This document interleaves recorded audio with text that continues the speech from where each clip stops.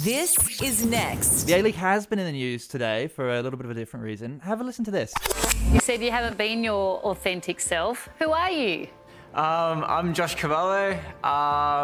Today, I'm proud to publicly announce that I'm gay. It's something that I have kept from my family, from my peers, from my friends, and it's a very long journey that I've been fighting personally, and I'm ready to take that next step, and I'm comfortable to be open about my sexuality.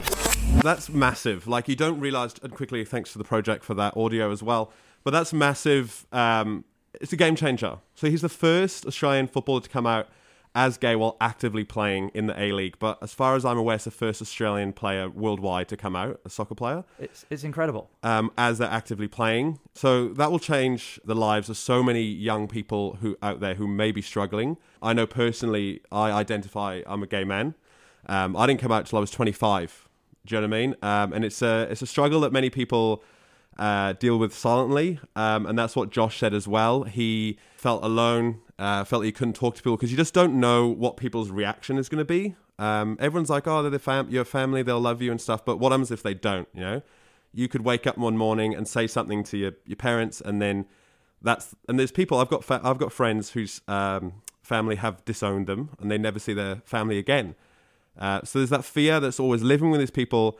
And like, why in 2021 are people still living like this? It's gross. It's horrendous. It's just terrible. And you see this interview, and look it up maybe not on the socials. We'll put a link up to the interview and stuff. It's a full video release he did. And you can just see the freedom and the happiness in him telling his story. And finally, he can be who he is. And hopefully other people can take inspiration. And again, I know, talking personally, everyone's journey is different, so I can only talk from my personal experience. But there was an NRL player that came out in the late 90s, but there's no like athletes, yeah? So the only sort of gay people you see in the media, and I'm not, this is from my personal experience, so maybe entertainers and a certain type of person, that's great. But, you're not seeing rugby players and that like coming out as gay and people can relate to them. So it is very hard, I think, for young boys, especially young men, to connect with someone and feel comfortable within themselves when they're being told that that's not normal.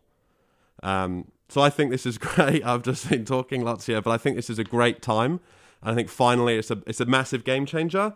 And the more of this, the better. And it will help many, many young people out there. If this is a story that has affected you in any way, you can call Q-Life on 1-800-184-527 or Lifeline on 131114. But I think it's an amazing time, and my big advice is speak to people, speak to your family and friends, and life is good. You're listening to Next.